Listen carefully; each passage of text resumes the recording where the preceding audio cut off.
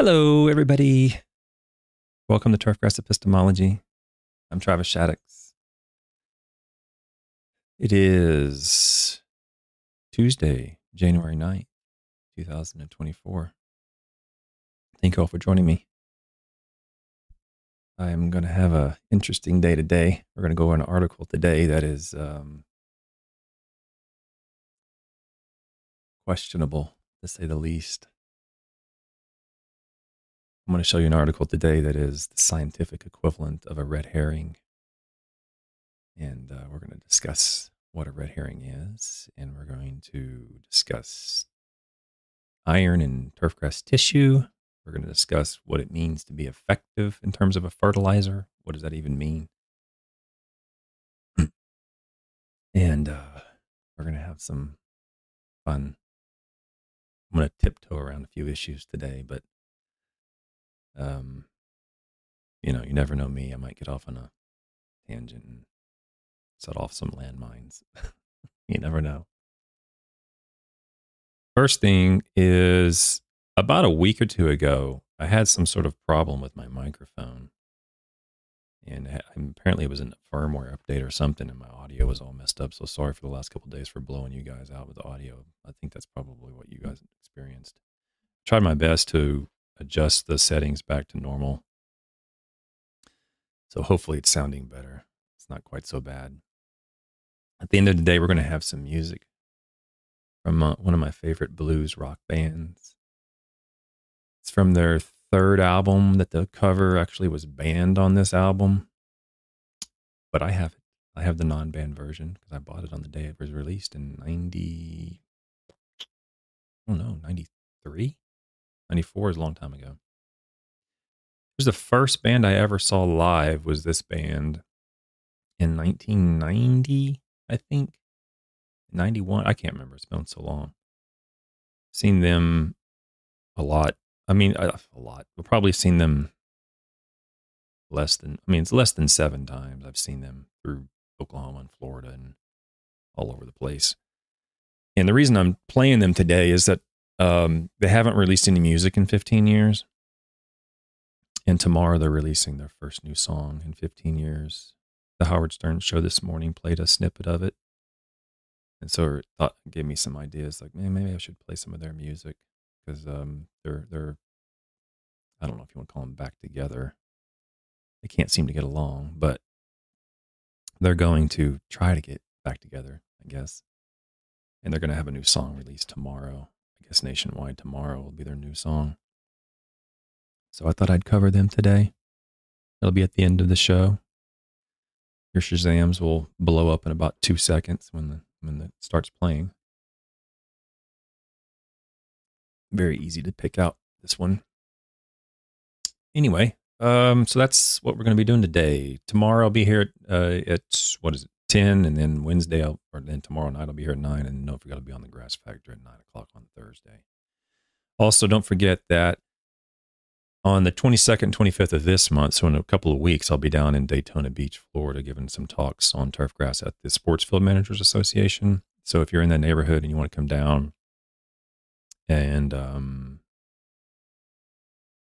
listen to me talk or give a lecture or whatever the case is, or you just want to go get lunch or something and hang out and chit-chat, feel free. I will be down there from Monday, and then I leave on Thursday afternoon, I think. So that's what's going on this month. If you're new to the channel, this is Turfgrass Epistemology. We go over turfgrass-related information, and we try to figure out how we know what we know about turfgrass science through exploring the scientific literature. We can go back. I'm on YouTube live. I'm also on all the podcasts live, or not on the podcast live. I tried that and it didn't work. But I'm on the podcast the next day. So the episode today will be released tomorrow on all the podcasts, the podcast platforms. And let's see, am I missing anything? I think that's it. So let's get into the article today. I'll just say that some articles I go over, and as you probably can tell from the past, that I get excited about some articles that are really, really good. And I make a point of saying so. Like this is an extremely important article. This is whatever the case might be for an article I'm going over. This is not one of those articles. Some of the I've gone over 2 or 3 articles that are extremely bad. I don't even know how they got it into the scientific literature, to be frank. I'm going to go over one article in probably a month or 2 on humic acid that is just awful. It's just horrible. But hey, they put it in the scientific literature, and it's not in the scientific literature to collect dust. It's there to discuss. It's there to critique. And that's what I'm going to do today on this article. So the article today is entitled Elemental Sulfur Impregnated with Iron as a Fertilizer Source for Kentucky Bluegrass. We've been talking about iron for a better part of a month. We're going to continue that for most of January. And a lot of the issues we've been having are trying to get a turfgrass response to granular iron. We don't see a turfgrass response to granular iron in almost any condition except for extremely unique, rare cases. That's the reason iron's usually applied as a foliar, because it converts over to one of several species of oxide in the soil very rapidly. So there's very little benefit to applying granular iron. Even as a chelate, we saw from yesterday that, let me go back to me. So we saw yesterday as a chelate that even the chelates become, or the iron in the chelate becomes insoluble within an hour or 2, a great deal of it. Let's take EDDHA, for example. 50% or more of the iron in EDDHA will become insoluble within the first day. And then it remains soluble. The rest of it sort of remains soluble for a prolonged period. But large portions become insoluble very rapidly, even in the chelates. So when they're not chelated, it's almost instantaneous. Geologically, it's an instantaneous oxidation. For all pragmatic purposes, it's instantaneous. And the iron in the salt, iron in the soil that's applied as a salt is not available for plant uptake. So whether it's a chelate or whether it's a salt or anything else, when you apply it to the soil, it's not really useful. You could probably see a response at some point with a chelate. It seems like an extremely expensive way to do it. I wouldn't do it. I wouldn't apply any iron to the soil, regardless if it's chelated or not, just because it's extremely expensive to do it that way. And you can get a better response just from applying it to the foliage. But I mean, if you want to put it out as a chelate to the soil, I mean, it's your money. But the question comes, and I speak largely when I opine on this channel, I speak largely from a pragmatic perspective. But scientifically speaking, strictly speaking, some of that iron could eventually become available if the pH is reduced low enough. Usually when it's reduced low enough to become soluble, you start running into other turfgrass related problems. When I say low enough, I mean 4s or lower before you really have, much iron soluble for plant uptake. So, and as we discussed, the plant takes up the iron around the rhizosphere of the root by reducing the pH or releasing natural chelates. So that's how it takes it up. But in the soil, it's mostly insoluble. But some of that could become soluble if the pH is reduced way down low. And so the idea here, as I go back to the article, is if you impregnated you put the iron on sulfur, the pH around that sulfur granule as it oxidizes could be low enough to release some iron in a soluble form, maybe taken up by the plant, and more importantly, increase the turf quality or growth or color or whatever it is of the plant that you're looking for. So that's what these investigators did here. This is published in the Journal of Plant Nutrition, which is a incredibly bad journal, to be frank. It's one of the lowest tier journals I've never even published in this journal. It's just not a good journal. There are several actually articles in the journal that are very, very good. The Lindsay iron papers in the Journal of Plant Nutrition, but a lot of the papers in Journal of Plant Nutrition have been rejected multiple times from other journals for some flaw in the methodology or the results or whatever the case is. And then people end up putting papers in the Journal of Plant Nutrition, at least in turfgrass science, after they've been submitted and rejected by many other journals, meaning there's a better chance in this journal that the information is weak or the paper, the content is not very well done or very well published than, say, in Crop Science or Agronomy Journal or whatever, some of the top tier journals. So this is the lowest tier journal that is refereed, and I would consider a turfgrass, contains turfgrass journal. It's not a turfgrass journal, but there's turfgrass information in here where many of the authors will publish in here. In other words, it's not hidden somewhere that no one knows about. None of the turfgrass scientists know about it, and they stick stuff in there because it won't be reviewed by turfgrass scientists. Most of the papers in here that are turf related will be reviewed by at least a turfgrass scientist. So I'm not saying the journal's invalid. It's just the content in here is highly questionable just because it's in this journal and just because the journal's reputation is so low.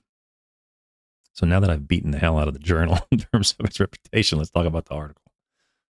So this was published in 2012 by Christensen, Hopkins, Volley, Olson, Haskell, Sheraton, and Webb. I only know one of those authors. This was done out in Utah. So I only know one of these authors on this paper. Not that it matters, but anyway. Let's get through it. And I will do my best to be professional as I go through here. Sometimes I fail at that, but I will do my best. The introduction. The title again is Elemental Sulfur Impregnated with Iron as a Fertilizer Source for Kentucky Bluegrass. Landscape managers spend substantial time and financial resources maintaining aesthetically pleasing landscape in which turfgrass is a major component. Introduction. They're setting the stage.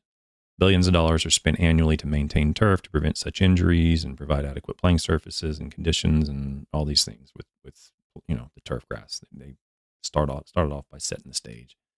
Application of iron fertilizers also enhance color of various turfgrass species. So they're talking about color and iron. Fertilizer containing iron is commonly applied to turfgrass, but its effectiveness is questionable. Now, this was written in 2012. By that point, there have already been a number of papers published on this.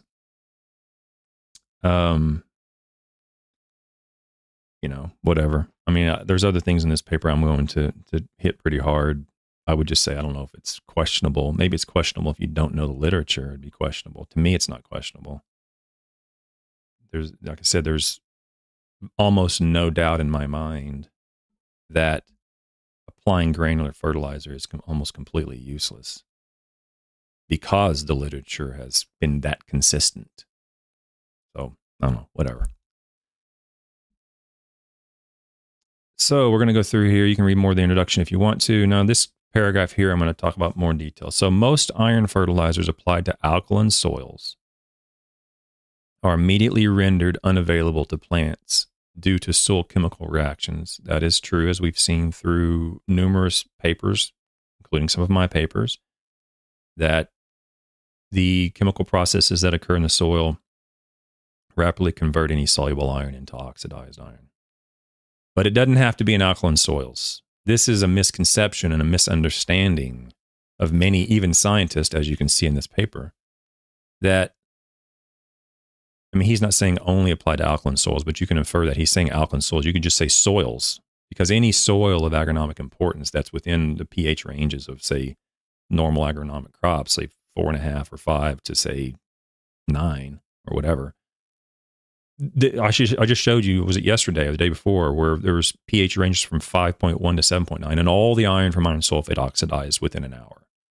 Okay, so all of it will oxidize in almost any soil that is aerated, that has oxygen in it, and has a little bit of moisture in it. The iron from iron sulfate is going to oxidize geologically instantaneously. It doesn't matter really what the pH is. Okay. And then he continues, for example, the common practice of applying iron salts, such as ferrous sulfate, which is what we've been talking about, to calcareous soils, is ineffective because of an almost immediate conversion of iron to insoluble precipitate. So that's what we've been talking about. It's true.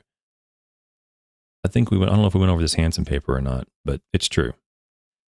The literature has clearly shown that to be the case. Although applications at very high rates to turfgrass can possibly overcome soil chemistry and this soil chemistry effect. Sorry, this Minner and Butler paper in 84 we went over.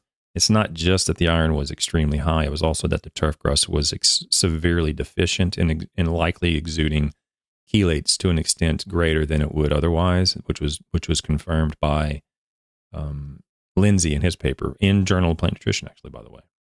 So low iron or turf grasses that are severely iron deficient will exude a natural chelate from the roots at a much higher rate than when they're not severely chelated or severely iron deficient. Okay, so it's not just that the rate of iron sulfate has to be so high. There's many things going on. A better solution than high rates of iron sulfate is soil application of iron EDDHA or foliar applications of a wide variety of iron chelates or ferrous sulfate. And this is all validated in the literature for sure. Minimizing immediate iron soil reactions and increasing plant assimilation. So all that is true. What he's saying is circumvent the soil completely and just apply it to the foliage, which is what I've been saying, which is what the literature and what I showed yesterday was the case. We applied foliar iron, foliar manganese and magnesium, all these foliar products, and we applied the analogous raw material from granular sources. So as a granular and a foliar. And we never once saw in 2 locations over 2 years any turfgrass response to granular iron, but we did very consistently to foliar iron. And that's what they're saying here. This practice can be effective, but chelated or foliar applied iron requires monthly, if not weekly applications, and consequently is labor intensive and expensive. I mean, I guess that's true compared to granular. I suppose it's going to be more expensive, but what he's doing is he's making a case that yes, you can apply it to the leaf, but it's more expensive and you got to use different equipment, as you say, labor intensive and expensive, and you got to do it more frequently. So, and which is probably true. I mean, that's true. So he's saying, is there a way we can put it out on the soil? They're building a case to look at finding a way to apply it to the soil rather than the leaf surface. Okay. Which is fine. Okay. Whatever. You got to justify the work. No problem. A new iron product, elemental sulfur impregnated with iron, is a potentially effective source for supplying plants with iron, both directly from iron found in the product and indirectly from microsite acidification. The objective of this research is to evaluate the performance of various rates and placement of sulfur iron, they're going to call it sulfur iron, fertilizer on different cultivars of Kentucky bluegrass in the field and glasshouse with limited comparisons to other iron products. To this end, 3 glasshouses and 1 multiple site field trial are reported. So that's the objective. They're going to look at granular sulfur iron, essentially. And the concept behind it is the sulfur, once it hits the soil, will oxidize into sulfate, and that process will lower the pH down to about 1 or 2 around that little granule. Okay, it'll lower it very, very low. And in those cases, it is, chemically possible to solubilize some of the iron. And I think that's pretty clear in the literature. You can certainly look into it further if you want, but that's well below, the soil pH that you would normally have turfgrass at. But around that little microsite, when you're dealing with very, very low pHs, it's very possible. Okay, that's the hypotheses. As we move into the materials and methods, this is a bit of a broken and kind of disjointed study. There's multiple studies together in it, and I'll just explain through it. Just understand there's glasshouse studies, there's field studies, there's a number of different things going on here.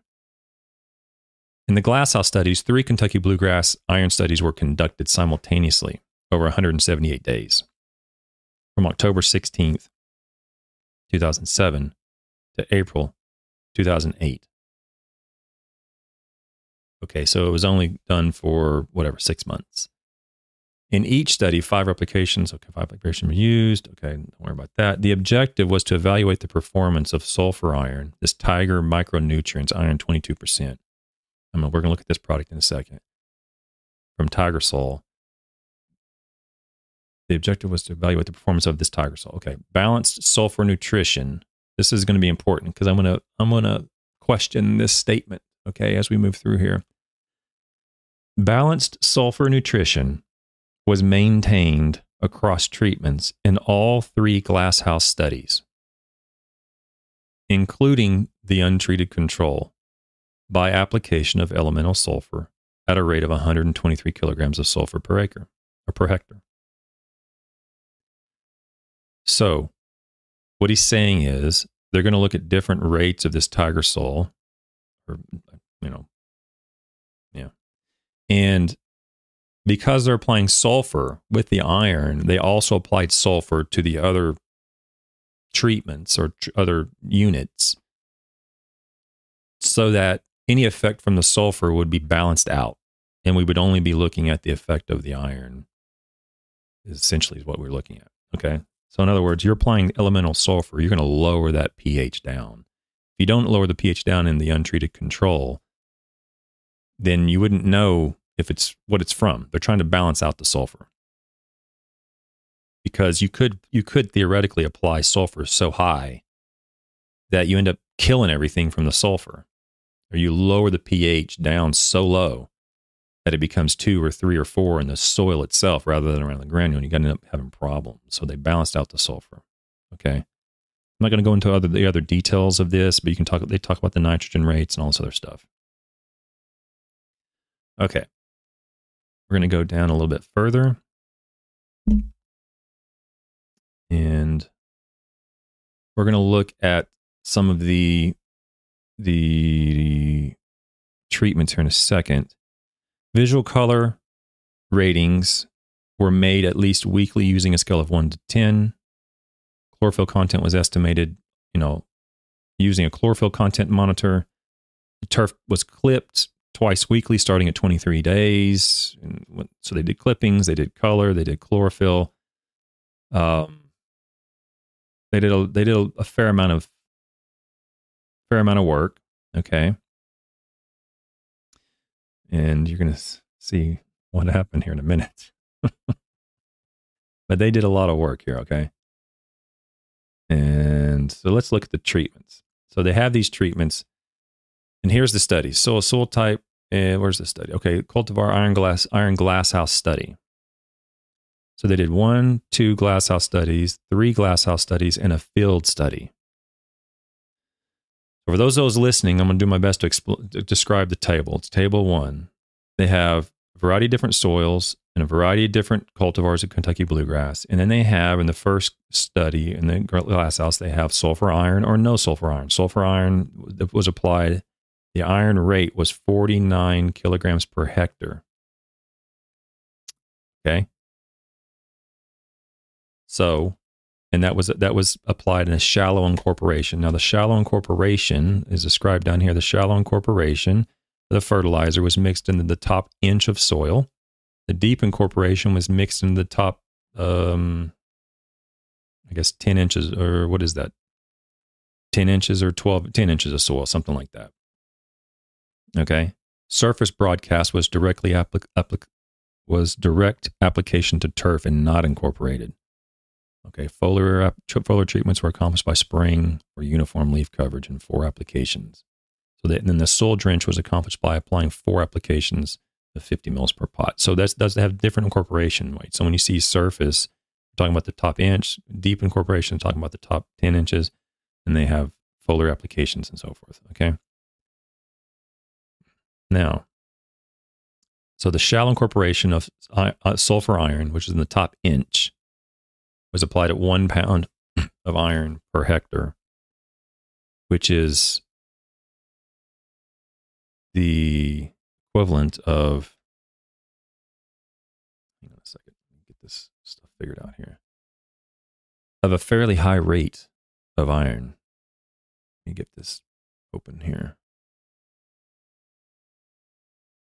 Make sure I don't screw this up. So, if you do the math on 49 kilograms of iron per hectare, it ends up being 43 pounds of iron per acre. Sounds high, but remember this was a granular application. Okay. But also remember it was applied with elemental sulfur. So let's look at the sulfur content of this product. The sulfur content of this product. This is the product, Tiger Micronutrients, iron 22% from Tiger Soul. Its sulfur content as elemental sulfur was 55%. The derived from is derived from iron oxide and elemental sulfur. Okay. So the only way they can get the iron that high in this product is to use iron oxide, and they're binding it with elemental sulfur. So if you're applying 1 kilogram, I'm sorry, not 1 kilogram, you're applying 49 kilograms of iron using this product. You're going to take 49 and you're going to divide it by 0.22. And you're going to find out that they're applying 222 kilograms of the product per hectare. Then you're going to multiply that by the percentage of sulfur in the product, and you're going to find that they're applying 122 kilograms of elemental sulfur per hectare. So that's 108 pounds of elemental sulfur per acre. Okay. So 108. Whoops, I had 104. 108 pounds divided by 43 is 2.5 pounds of sulfur per 1,000 square feet. Okay. Now, the recommended ranges for applications of elemental sulfur for pH reductions without killing turf for like non-putting green turf is somewhere between 2 and 5 pounds per 1,000. So they're right in the middle, 2.5 pounds of elemental sulfur for reducing pH. Okay. So keep in mind, they're putting out a rate of sulfur that is high enough to have a profound impact on soil pH. Okay. Not saying anything's wrong with that. Just saying that's the case at 49 kilograms of iron per hectare, which is, whatever I said it was, 2.5 pounds of elemental sulfur per 1,000 square feet. So that's what they did on the first glasshouse study. On the second glasshouse study, they did the same shallow incorporation of sulfur iron at the same rate, but they also did some shallow incorporation of iron sulfate at the same rate. Okay. The soil drench at the same rate of iron EDDHA, and then a foliar spray of iron EDDHA. But they did a foliar spray at a lower rate, which is it's expected. I mean, that's what you would expect. Okay. That's what I did in my study. Lower rates when you go out on the grass, foliar spray. And they did it in a variety of different Kentucky bluegrass cultivars. So what they're saying is that they did the application of sulfur iron at 2.5 pounds of elemental sulfur per 1,000. But they also applied elemental sulfur at 2.5 pounds to the non-treated plots. They also applied 2.5 pounds of sulfur to the iron sulfate plots, also to the EDDHA plots. That's what they're saying they did, which, okay. I'll buy that for now. Very reasonable, very possible they did that, but let's continue. The next study in the glass house is a rate study where they did shallow incorporation and they did deep incorporation of only sulfur iron, and then they had a non-treated control. So what they did was they applied the same rate of 1 pound of iron, but they also applied, 49 kilograms of, let me just do this in math. So 2.5 pounds of iron. Again, backing up, just stay in kilograms. 49 kilograms of iron per hectare, which is 1 pound of iron per 1,000. 43 pounds per acre is 49 kilograms per hectare. But then they bumped it up. So they did 49, but then they also did a rate 4 times higher than 49 at 197. And they did a rate 12 times higher than 49 at 592 kilograms of iron per hectare. So in the materials and methods, they said they balanced out the sulfur in the non-treated plots by applying 223 or something kilograms of sulfur. I can't remember what it say here. 123 kilograms of sulfur. Obviously, you can't do that. When you have 3 rates of iron, you can't apply 1 rate of sulfur to the non-treated and account for all the rates of sulfur in all the treatments. It's fine, whatever. Sometimes that happens. Okay. Generally speaking, what you would do is you would pick the highest rate and you'd say, okay, I'm going to pick the highest rate. I'm going to put the highest rate of sulfur on the control. That way it's covered the 2 lower rates. But the reason I'm saying that the times 2.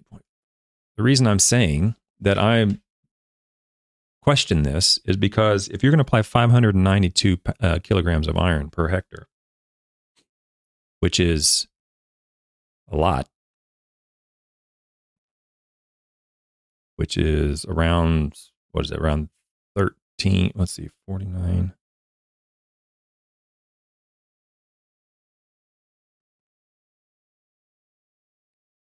Okay, so 12. So it's around 12 pounds of iron per 1,000 square feet as a granule. You're also going to apply with that 30 pounds of sulfur, elemental sulfur. 30 pounds of elemental sulfur, if my math's right. If my math's not right, check it. Let me know. Okay? But from what I can tell, he's applying 30 pounds of elemental sulfur to that high rate. That's extraordinary. And because that's extraordinary, I need extraordinary evidence to be convinced that that actually happened. Because in most cases, when you're going to apply 30 pounds of elemental sulfur to a shallow incorporation, 1 inch, or to the deep incorporation, 10 inch, to turf grass, and then try to grow it in, you're going to have problems. Okay, or sod it in, or seed it, how are you going to try to grow it in? Or even if it's established, you're applying 30 pounds of elemental sulfur.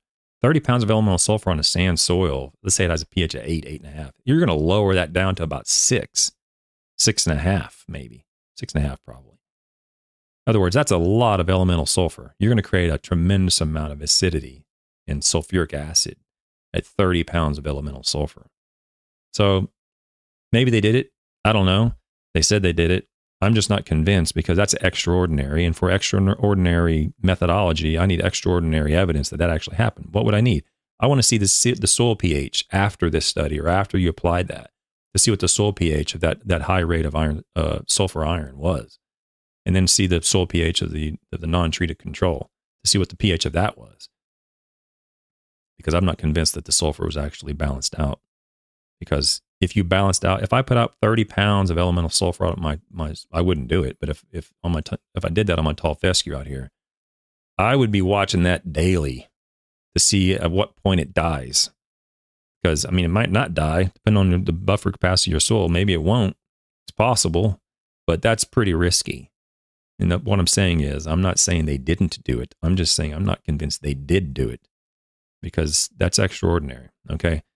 I mean, having said that, that's what the methodology says. And then they did an iron field study where they just did a surface broadcast where they applied it on top of existing turf, so just the sulfur iron alone, and then they had a non-treated control. So they did all this stuff, all these rates, sulfur iron, EDDH iron. They sprayed some, they spread some on the surface, they incorporated some in the top inch, they incorporated some in the top 10 inches of iron, all this stuff. And we're going to see what they found. Okay, so before we get there, let's talk about the soil conditions. The selected soil properties, the pHs of all these soils were quite high, 7.5 to as high as 8.2. So we don't have any sodic soils here per se, but we do have very high alkaline soils, if not calcareous soils. I think he even identified some of these as calcareous. Glasshouse studies were 7.8 and 8.2. The field trial had a variety of soils that had, again, 7.5 to 8.0 or something. Very high pH. The soil iron on the DTP extractant ranged from 4.9 to 8.7, fairly low. And sulfur was fine. All good. Okay, so that's what we're dealing with. High pH soils, very high pH soils with Kentucky bluegrass. So you would expect to see, or they're expecting to see, a turfgrass response to applying iron in a chelated form or in an acidic form as sulfur iron because the soil pH is so high. I already went through this. Treatments for iron source. Okay, I already went through that. So I already explained all this treatment stuff, the glasshouse studies. Now, there is such a thing, believe it or not, as there's a type 1 error and a type 2 error, which is all very common. You're either saying something differs and they didn't differ, or you're saying they didn't differ when they did differ. Those are all type 1 and type 2 errors. There's also something that's very rare, which is called a type 3 error.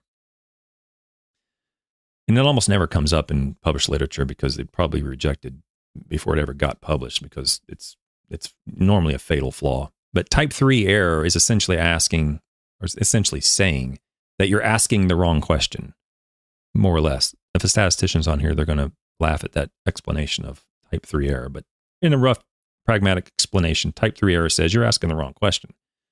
And in many ways, I think this sort of fits the bill. Because what happened was they ended up doing this study on turfgrass that wasn't iron deficient. It wasn't showing any iron chlorosis. So they're asking the wrong question. They're saying they're trying to solve a problem that didn't exist, basically. So let's talk about this a little bit. Steps. This is entitled Steps to Enhance Development of Iron Deficiency Chlorosis. 50 days after treatment initiation, none of the Kentucky bluegrass cultivars in the glasshouse experiment had developed chlorosis, despite conditions that should have resulted in iron deficiency. Consequently, factors known to enhance chlorosis development were simultaneously manipulated beginning 50 days after initiation of the treatment. These included utilization of high soil moisture and adjusting water pH. Now, iron deficiency is typically exacerbated by the lack of soil moisture. The presence of soil moisture will reduce the interaction with oxygen generally, and in turn reduce in an environment that is more conducive to reduction, a more reduced environment. In other words, because of the lack of oxygen, as you increase moisture, the Fe3 species will tend to move more towards Fe2. In other words, you've created a more reducing type of environment, a more reducing type of soil by adding water. So generally speaking, iron deficiencies are more common in drier soils than in wetter soils when you're saturated, basically. When you're really, really wet is when you tend to see fewer iron deficiencies in turf. But they're saying they included utilization of high soil moisture. So I don't know what that means. As long as they say it around fill capacity, that's fine. But if you're going to push it beyond fill capacity and actually saturate it, you would actually be reducing the chances of iron deficiency in most cases, because you'd be increasing the solubility of iron. Now move on. In addition, the nitrogen concentration of the soil and the plants was allowed to gradually be depleted so that nitrogen excess would not mask iron responses, which I completely agree with. Generally speaking, we've seen in the literature that high rates of nitrogen, despite goofballs on YouTube telling you to the contrary, high rates of nitrogen will generally mask the iron effect. It's not going to increase it or make it double dark green. Okay. So he says this here. We've seen that in numerous cases that I've already gone over. You can go back and look at those videos. High rates of nitrogen will generally reduce any beneficial result of the applied iron because it's masking the effect of the iron. These induced conditions represent a worst-case scenario for iron solubility and plant availability and should promote iron deficiency. So, I empathize with them. They started a study. This is probably graduate student work. I don't even know. They started a study. You're knee-deep into it, and suddenly you realize there's something wrong. And you go, well, dang, this should be deficient. We're dealing with pHs and 8s, but the turf grass looks fine. Okay. I didn't say that intentionally. Now that I said it, I think that's funny. I've said that multiple times. The turf grass looked fine even at 8. Okay. But they don't want that. And that's fine. I mean, you're trying to show if there's going to be a response to iron, you're going to see that when the plant is deficient. You're not going to see that when there's no symptom of iron deficiency in the plant. So they're like, well, dang, now we're stuck. We probably have a master's student working on this. They only got 2 years. They only got really 1 year of work they can really work on before they have to start writing.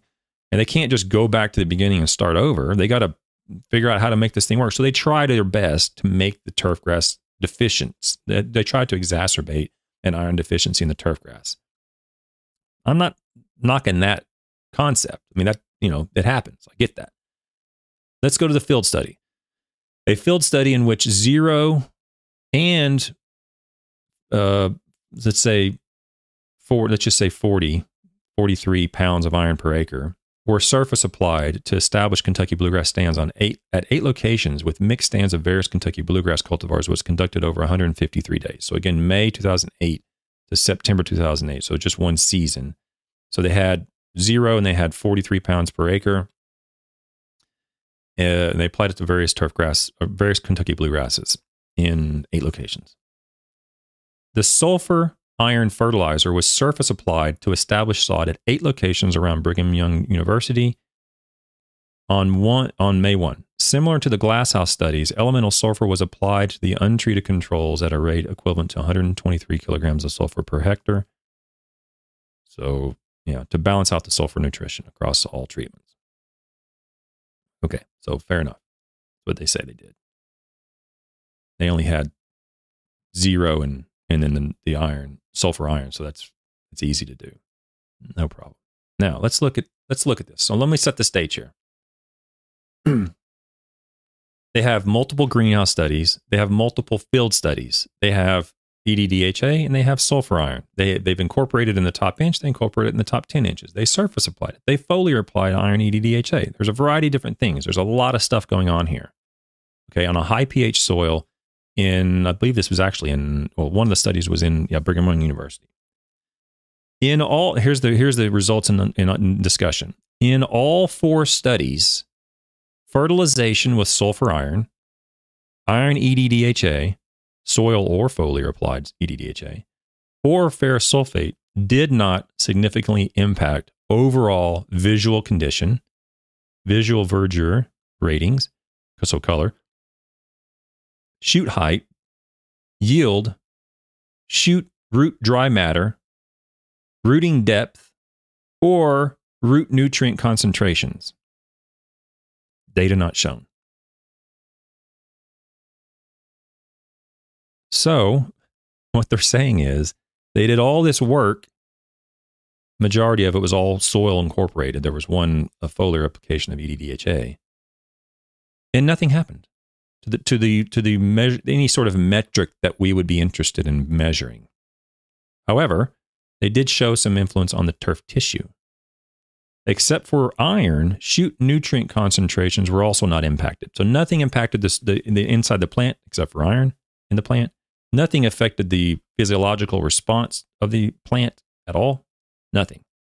The lack of response for any parameter other than shoot iron is somewhat surprising in light of previous findings of increases in yield and or visual improvements in many species. This is not surprising to me at all. I'm not sure why it was surprising to them. And that language in a scientific literature is very suspect. It's surprising. It's not generally accepted as appropriate language in a scientific literature, but nevertheless. Why am I not surprised by this? Anytime you apply granular iron, I am never surprised that you don't see anything happen. I'm not surprised at all.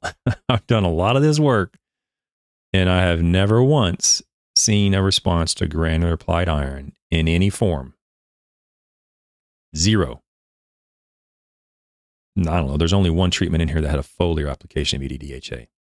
Everything else was granular. So I'm not surprised at all. Now, the foliar application of EDDHA, I would be surprised to not see a response normally. But in this case, they stated the turfgrass wasn't showing any deficiency symptoms. So like I've said before, if the turfgrass is fine, if it's already very high on the quality scale and color scale, the room for increase is so small that anything you add to it, it has a very low chance of resulting in an improvement. It's only when the turfgrass is moderately acceptable or even deficient and below acceptable levels. That's when you see the benefit to applying these elements. When it's already high and there's no deficiency, why would you apply it? And that's where I think it's kind of a bad argument, but that's where I think the type 3 error kind of comes in here. You're asking the wrong question. You're doing a study on turfgrass to look at iron response on a turfgrass that is not iron deficient. Okay, I mean, I get it. I completely empathize, especially if it was a master's student. You do a lot of work and you're like, dang, didn't work. On my PhD work, I had an entire field study that took me 1.5 years to set up. Had all these soil root zones and in the field, and had all this grid laid out, and just hours and weeks and weeks and weeks of labor and work. And it was a complete bust. Total waste. And so luckily on my PhD, I had a tremendous amount of information from the glass house and some other areas that I was looking at. And so I was able to discard that and still have sufficient information to graduate and, go on. But I get it when you're doing this field work or glasshouse work, especially when you have a fine, limited amount of time as a master's student. And you're like, dang, it didn't work. I mean, we set it up wrong, or the turfgrass wasn't efficient, or whatever the case is. And in this case, the turfgrass wasn't efficient. So, I think it's a type 3 error. Okay, so in light of the lack of response of any parameter other than shoot iron, emphasis will be focused basically on the shoot iron. So the rest of the study, they're going to look at shoot iron. And this is where the red herring comes in. So what is a red herring? A red herring is used in arguments to explain or describe a process when you're the person you're debating says something or does something that distracts you from the line of thought. So the idea is, like, if you're tracking down, I don't know if it came from hunters, I don't know the history of how that came from, but the idea is if you would drag a dead red herring across the scent trail of, say, dogs that are hunting something, whatever the case is, the smell of that red herring will distract the dogs away from the scent trail on the track and potentially lose the scent trail. That's my understanding. I could be wrong on that, but you understand the concept. The odor of the dead red herring will distract the person tracking down whatever they're tracking down from the smell. And in arguments, some things are thrown out there and you kind of get turned off on left field. You kind of go a different direction because you got distracted from the main goal, and that's a red herring. Okay, so in the rest of this study, the rest of this description is essentially the scientific equivalent of a red herring. So let me go through it and I'll explain it. Okay, the cultivar iron glasshouse study. All cultivars showed a significant increase in shoot iron with addition of sulfur iron, averaging from 158 to 310 parts per million iron for 0 and 49. So from 0 it was 158, from the 43 pounds of iron per acre, it went to 310. So you almost doubled the iron in the tissue by applying 43 pounds of iron per acre. As mentioned previously, this increased iron uptake did not result in any visual or growth difference. Okay, that's one glasshouse. Increased iron didn't do anything for the turf. Iron fertilizer source glasshouse study. So the source, as with the previous experiment, shoot iron was the only parameter that was significantly impacted by treatment. Shoot iron content was highly impacted by fertilizer source. Among iron sources, only soil-applied ferrous sulfate failed to produce an increase in shoot iron compared to the control. Figure 1. This suggests that Kentucky bluegrass roots were able to effectively absorb iron from the soil treated with sulfur iron or soil-applied EDDHA and transport it to the shoots. Foliar-applied iron EDDHA also resulted in increased shoot iron. So if you look at this figure, for those people listening, I'll just do my best to describe it. We're looking at a figure with 5 bars, vertical bars moving up, and on the x-axis, the bars are none, no iron, iron sulfate, iron EDDHA as a soil drench, iron EDDHA as a foliar, and then sulfur iron. So the sulfated iron, or the elemental sulfur with iron. And on the y-axis, we're looking at shoot iron concentrations. So when we look at none, we're looking at about 175 parts per million of iron in the tissue when no treatment was applied. When you applied iron sulfate, you see the same thing. They're both Bs. The iron sulfate didn't increase anything in the leaf tissue. Very likely, all the iron that was applied as iron sulfate was oxidized extremely rapidly to the point where there was no difference between what was soluble in the soil from no iron compared to what was soluble in the soil following iron sulfate. Then when you do a soil drench, or you do a foliar application of EDDHA, the iron in the tissue goes from 175 to about 325, and there are differences statistically. The sulfur iron, so the iron that was applied to the sulfur in collaboration and connection with elemental sulfur, was the same as the EDDHA soil drench, around 350 or so, 350, 375, whatever the number is. So we see the elemental sulfur in the iron prill have a similar response in terms of tissue iron as the soil drench of EDDHA and the foliar applied EDDHA. Okay? This can be convincing. If you look at this, you go, oh man, that's sulfur iron. Yeah, that's good stuff. EDDHA soil drench. Yeah, that's good stuff. Yeah, that's what we want. Yeah. Look what shoot on. Yeah, that we see increases. This is a red herring. I don't care what is in that leaf tissue. I could not care less. Imagine you're a corn farm. You're a farmer growing corn. Do you pay off your equipment fees and you pay off your mortgages on corn leaf tissue iron, or do you pay it off on yield? If you're a superintendent or you're a lawn care operator, how many times have you heard a lawn care a homeowner or a golfer come up to you and say, you know what?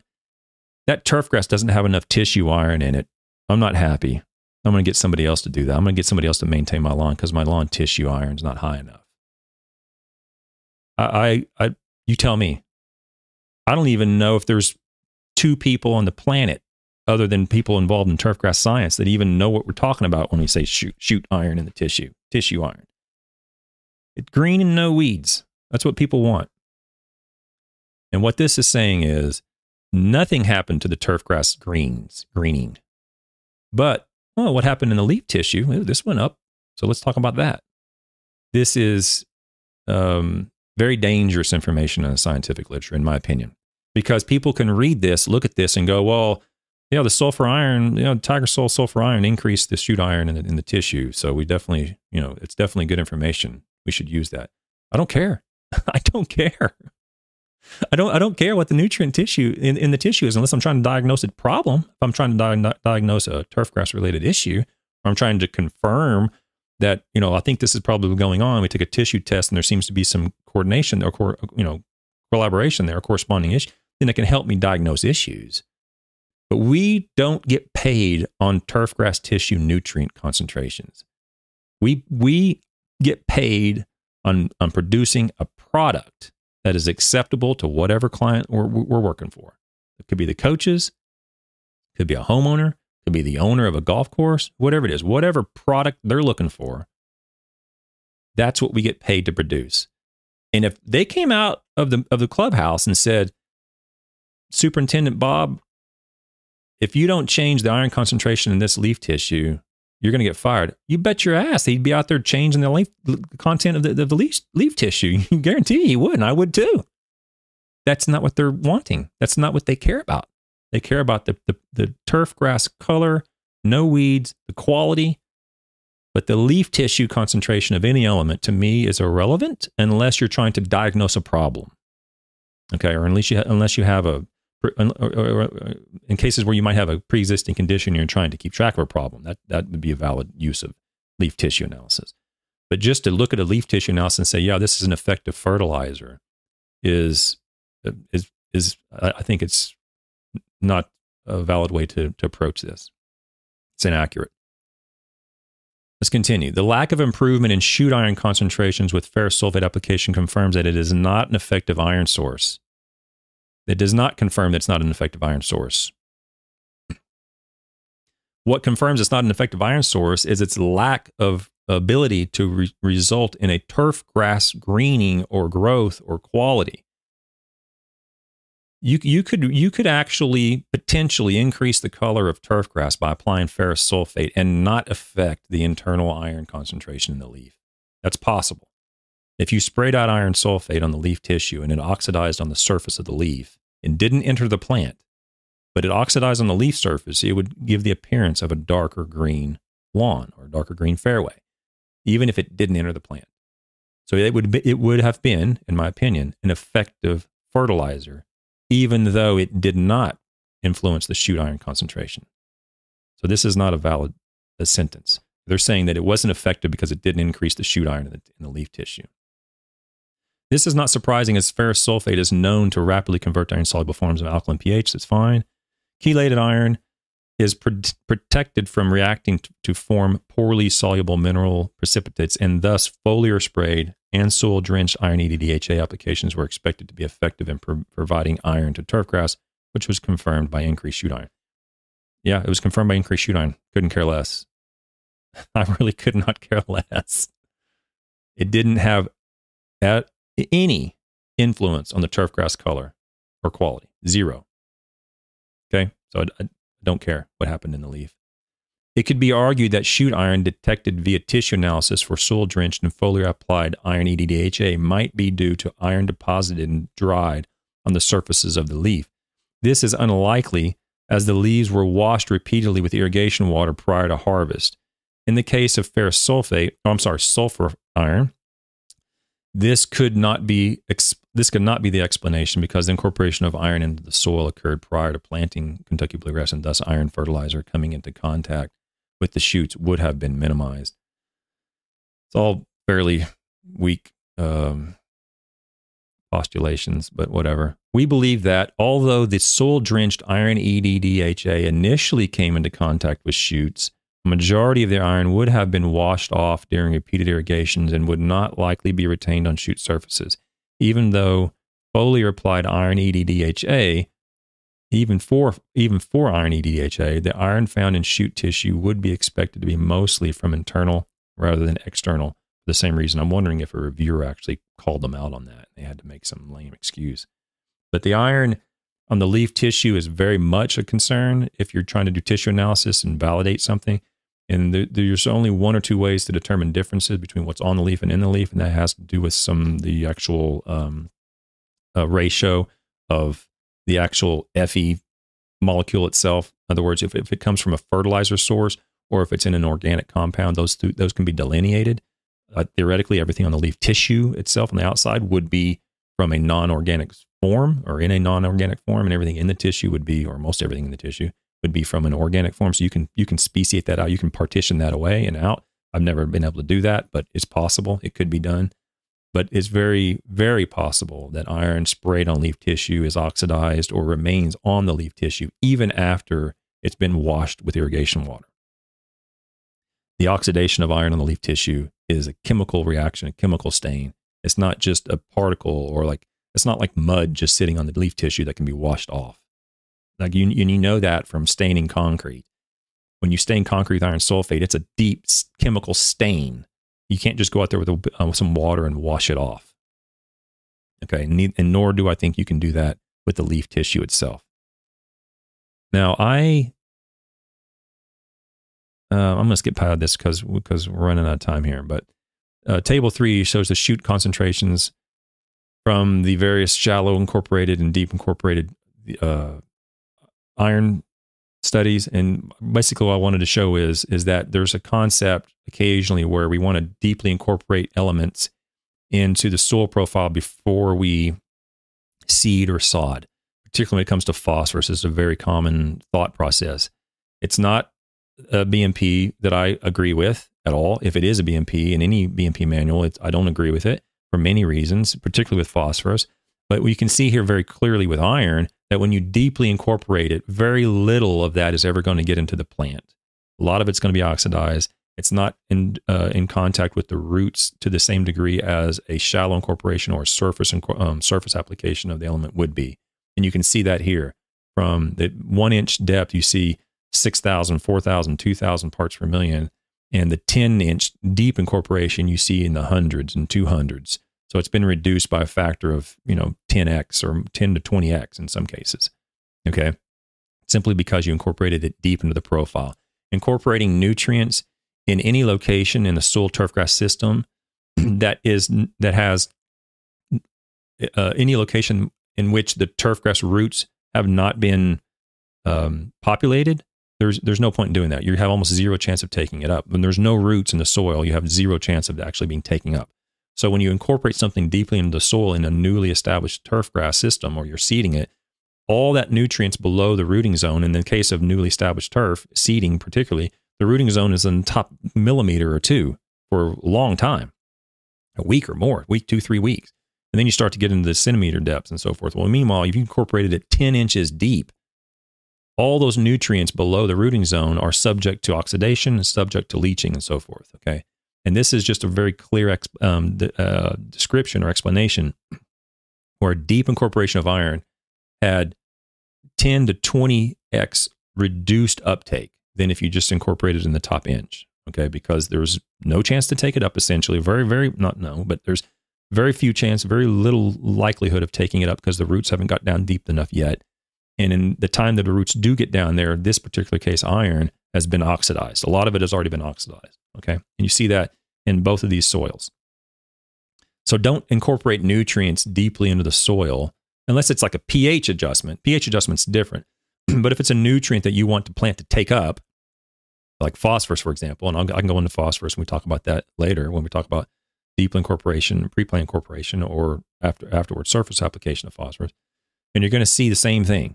You're going to see deep incorporation or pre-plant incorporation of things like phosphorus where you want the plant to take it up are not wise compared to surface applications following seeding or sodding or sprigging or anything like that, plugging, anything like that. Because there's no chance the plant's going to take it up when it's deeply incorporated below the root zone. It's going to take a long time for the roots to get down there. And in that time frame, there's a lot of risk involved with offsite movement. Okay. Enough about that. The iron glasshouse study. Both soils tested tested had high pH, but only the Escalante sand loam contained excess lime, calcareous. Yet the response to rates and method of application of sulfur iron was similar in both soils. As with other studies, only shoot iron was impacted by the rate of sulfur application, the rate of sulfur iron application, and the method of sulfur iron application. There was a significant rate by application method. Dramatic increases in shoot. Dramatic. See, we don't use this language. What is your definition of dramatic? Scientifically speaking, what is the definition of dramatic? This is just very peculiar language. This is the reason it's in Journal of Plant Nutrition, probably because this language is generally frowned upon and removed from higher tier journals. Regardless, dramatic increases in shoot iron concentration were observed only with shallow incorporation of sulfur iron. The lack of increased iron uptake with deep incorporation suggests that the soil chemical reactions likely rendered the iron unavailable. So that's what I just talked about, okay? So we're going to go, here's the shallow, more or less the same thing where you see, looking at a graph here, we see shallow incorporation, shoot iron concentration.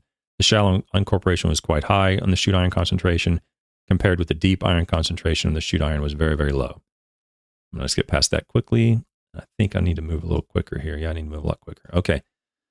So in our experiments, plants were less than 1 year old by the end of the study and were subject to relatively high temperatures. As a result, roots only reached a depth of 5 to 8 centimeters. Meanwhile, they incorporated the iron. How deep was it? 20 centimeters or something. There it is, 23 centimeters. The deep incorporation treatment had the fertilizer mixed into the full 23 centimeters. Therefore, it is likely that a substantial amount of the deep incorporated sulfur iron fertilizer was never in contact with the roots. This is what I just said. Iron deep mixed with the whole soil volume would have a greater chance to form insoluble compounds. So that's all I just said. I can skip past all that stuff. Okay. More shoot iron graphs between 0 and 43 pounds per acre, where you see 43 pounds per acre of iron having higher shoot iron than no iron applied. Okay. The iron fertilizer field study. These results of the field study confirm the findings of the glasshouse study. The application of sulfur iron produced significantly higher, we don't use higher, we use greater than, significantly greater shoot iron concentrations. This increase in shoot iron with sulfur iron applications was consistent among locations, with no location, roots were able to, okay. This is the least, okay. I don't know if I'm going to read all this stuff. Yeah, this is yeah. Okay, nevertheless, we see that the sulfur iron consistently increased iron concentrations in Kentucky bluegrass shoot tissue, regardless of cultivar soil type or soil pH, calcium carbonate concentration, or whether conducted in pots or glasshouses. These findings provide strong evidence that sulfur iron is an effective source of iron fertilizer for both alkaline and calcareous soils that typically immobilize iron from virtually all other iron sources except EDDHA. So if your definition of effective is it takes it up in the plant tissue, then I agree with that definition. I agree with that statement. It's effective. Took it up in the plant tissue. I don't care. So what? So what? What did it do to the turf? Turf quality, turf color, turf growth, whatever. I'm not paying my daughter's college tuition off on iron concentrations in leaf tissue. Okay? Neither are you. So I don't care. It's a red herring. I'm telling you. They're trying to distract you and say, well, I should do this because the iron in the leaf tissue went up. Show me what happened with a metric that I care about. Turf quality, turf color, growth, or something like that. However, these results also cast doubt on the common practice of iron fertilization to improve verdure or affect turf growth. So they try to, catch themselves here. It is interesting to note that the iron concentrations in the study were typically lower than that reported as the critical level, and yet there was no response in terms of verdure or yield. So they didn't find anything, regardless of what they thought, was a good case scenario, a good situation to see iron chlorosis. They didn't see iron chlorosis, and they applied iron, and they didn't see anything happen. So it went up in the leaf tissue. Who cares? That doesn't convince me to buy it. Our results show that Kentucky bluegrass absorbed iron from elemental sulfur impregnated with iron absorbed it as effectively as it did iron from soil or foliar applied EDDHA. These data suggest that sulfur iron has potential as a replacement for chelated sources. However, neither growth nor verdure was impacted by any treatment in these various glasshouse and field studies. So it has the potential, but didn't do anything with a metric that we care about. So, okay, whatever. In the glasshouse experiments, after no chlorosis development was observed, efforts were made to induce chlorosis through increasing soil moisture and changing nitrogen fertility conditions, which is what I discussed in the materials and methods. When there were still no signs of chlorosis, additional efforts were made to create the worst-case scenario for iron availability through addition of calcium carbonate via the irrigation water, and later directly to the soil. Despite these efforts, chlorosis never developed, and verdure was never enhanced by any of the iron treatments applied. When they say verdure, they mean color. Even though all of the iron treatments except iron sulfate increased iron concentration in the plant shoots. In fact, iron treatments did not impact any measured growth parameter other than iron concentration in shoots. Regardless of their efforts to reduce an iron deficiency and iron chlorosis, they weren't able to do that. I mean, I get it. Like I said, I empathize with them. I would have tried to do the same thing probably if I was dealing with a master's student. They didn't see it. Nothing happened. The alkaline soils selected for use in this study should be prone to produce plants that suffer from iron deficiency chlorosis stress. That's hard to say. And it was expected that chlorosis would develop with Kentucky bluegrass. However, chlorosis never developed in these studies. So a type 3 error is what I'm saying it is. You're asking the wrong question.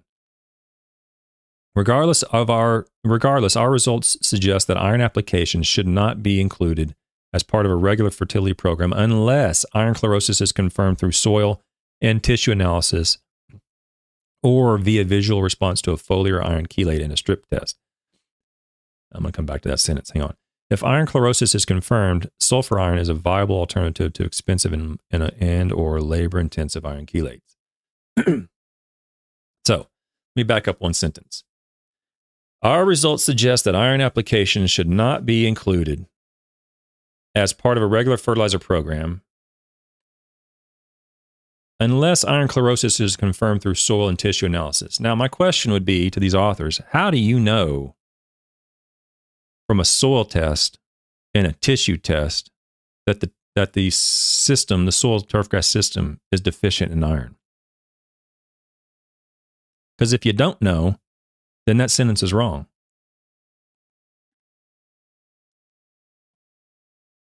They're saying is confirmed through a soil and tissue analysis. Again, this stuff gets into literature, and next thing you know, you hear it, someone says it, someone talks about it. Next thing you know, it becomes normal language. Oh, you should do a soil and tissue analysis to confirm your iron chlorosis. How do you know? Show me some evidence of what the iron in the soil should be, and convince me that it's consistent in the literature, consistent across soils or whatever the case might be, consistent across whatever metric you want to come up with. Soil testing for iron is not a valid way of determining if the soil turfgrass system is deficient in iron. Very unreliable. But then he says via visual response. Okay, I'll go for that. I will definitely agree with that. Visual response of iron chelate. I've talked about doing mixing up small jugs of phosphorus or potassium chloride or even iron and having it available in your truck so you can spray little concerning areas with just phosphorus maybe or just potassium maybe to confirm if in fact, well, not confirm, but to kind of give you a guiding, path is maybe that is full phosphorus. Spray out the letter P if you want to. Dr. Soldat's done that multiple times. Spray out the letter P in areas that you think are phosphorus deficient. Come back in a day or two or week. See if you see the letter P showing up in your lawn. Spray out the letter K in other areas. Spray out the letter F for iron, whatever. The point is, I agree with that. Visual response via foliar application is a very effective way of determining whether the turf grass itself is deficient in whatever element you apply. But you have to just apply that one element. You can't apply a hodgepodge and a Heinz 57 mixture of all this stuff. You have to apply just that one element. Okay. The 43 pounds of iron per acre rate seemed effective at getting iron into the plant, especially when surface applied. However, recommended rates could not be developed due to a lack of growth or Verter response. Additional studies preferably at lower rates need to be conducted to fine-tune the optimum rate. I don't know how you'd fine-tune any rate in this study. There was never a response to it, so I wouldn't. Lower rates or higher rates is irrelevant in my opinion. So you didn't do this in a location that is conducive to seeing a response. And I get it. I mean, you go out and do correlation and calibration work all the time, and sometimes you have the wrong spot. You're going to do a correlation work on potassium with soil potassium levels in the hundreds. You're not going to see, you picked the wrong spot. You're not going to see a response to potassium. You have to get the right spot. It took me how many years to find a spot for sulfur deficiency? And even that one spot was deficient one year, and the next year I didn't see much. Okay, so you have to do the study on the right population. And in this particular study, I'll give them all the kudos in the world for working with a master's student, or even if it's a PhD student, trying to get them through. You can't go back and start from zero when they're already a year and a half in. I get that. But when you're doing work like this and you put it in the literature and you say this is an effective fertilizer, the Tiger Soul iron, micronutrient iron is an effective fertilizer because it increases iron in the leaf tissue of turfgrass, that can get out and people start believing that. And it might result in a turfgrass greening. It might increase the quality of the turfgrass in some situations. I have no idea. That's the point. I have no idea. So until I see evidence to convince me, I'm not convinced, and I wouldn't use it. It's that simple. I don't care what happens in the leaf tissue. Okay, so that's sort of the summarization of a red herring. We want to look at turf quality. We want to look at yield. We want to look at color. We want to look at all these metrics because those are what pay the bills. That's what Mrs. Jones is looking at: the color of her yard, the quality of her yard. That's what turf. The pro at the clubhouse is looking at. Well, I'm looking at fairway over in number 8. It looks horrible. It doesn't look green enough, or it's not growing at the right rate. Those are what we want to measure. Those are what we're interested in seeing if the treatments, particularly nutrient applications, are going to impact. Don't be distracted by these red herrings that say, well, the iron in the tissue went up, so maybe we should use it. Okay, that's my take on that. I'm gonna go through the chat and see if there's anything that you all want me to address, and then I will put on some tunes and see you guys tomorrow. Let's go through the chat. Anything you guys want me to talk about, you guys might want to put it in the chat now. Good morning, Aldo, Rich the Long Guy, Striper Man. Oh yeah, by the way, I got a comment from Striper Man today, was saying that he put something in the comments and it didn't show up. This has happened multiple times with me. I want to let everybody know that I'll get when someone sends a comment on one of my videos, it emails me and it says, hey, so-and-so left a comment. And I see the comment in my email. And then I go to the video and it's not there. And then some people think it got deleted. I don't delete anything unless it, I haven't yet, but unless it's something vulgar or something, I would remove it. But I don't delete anything. But for some reason, I don't know why, YouTube filters stuff out automatically and it doesn't get in. And so I wanted to make a point of saying that. So if you don't see your comment, don't be offended by it. It's not because I removed it or anything. I'm happy to talk about anything. But I think it's something to do with YouTube. But Sharper Man sent me a video and it's a good video. So I appreciate that.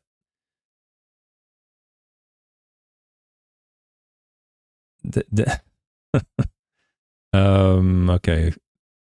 Tiger 90 is my method. Okay. So, I don't know what you mean, Randy, when you say, oh, you're talking to Aldo. Never mind. I'll skip that. That's good that you mentioned the other people. So I know you're not talking to me.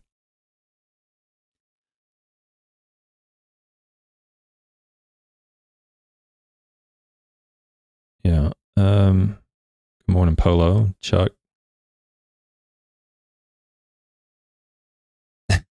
Polo says, my iron in my tissue is low. You're fired. Yeah. I just never seen that.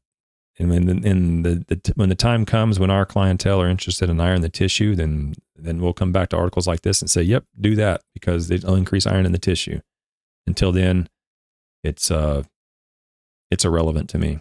Okay, guys, I'll be back tomorrow morning at 10, and then tomorrow night, I'll do 2 tomorrow night at 9, and then the Grass Factor on Thursday. Don't forget, I'm in Daytona Beach talking to the Sport Surf people in January 22nd and 25th if you want to come down and join me. Until then, guys, I'm going to let you go. I'll see you tomorrow. Bye.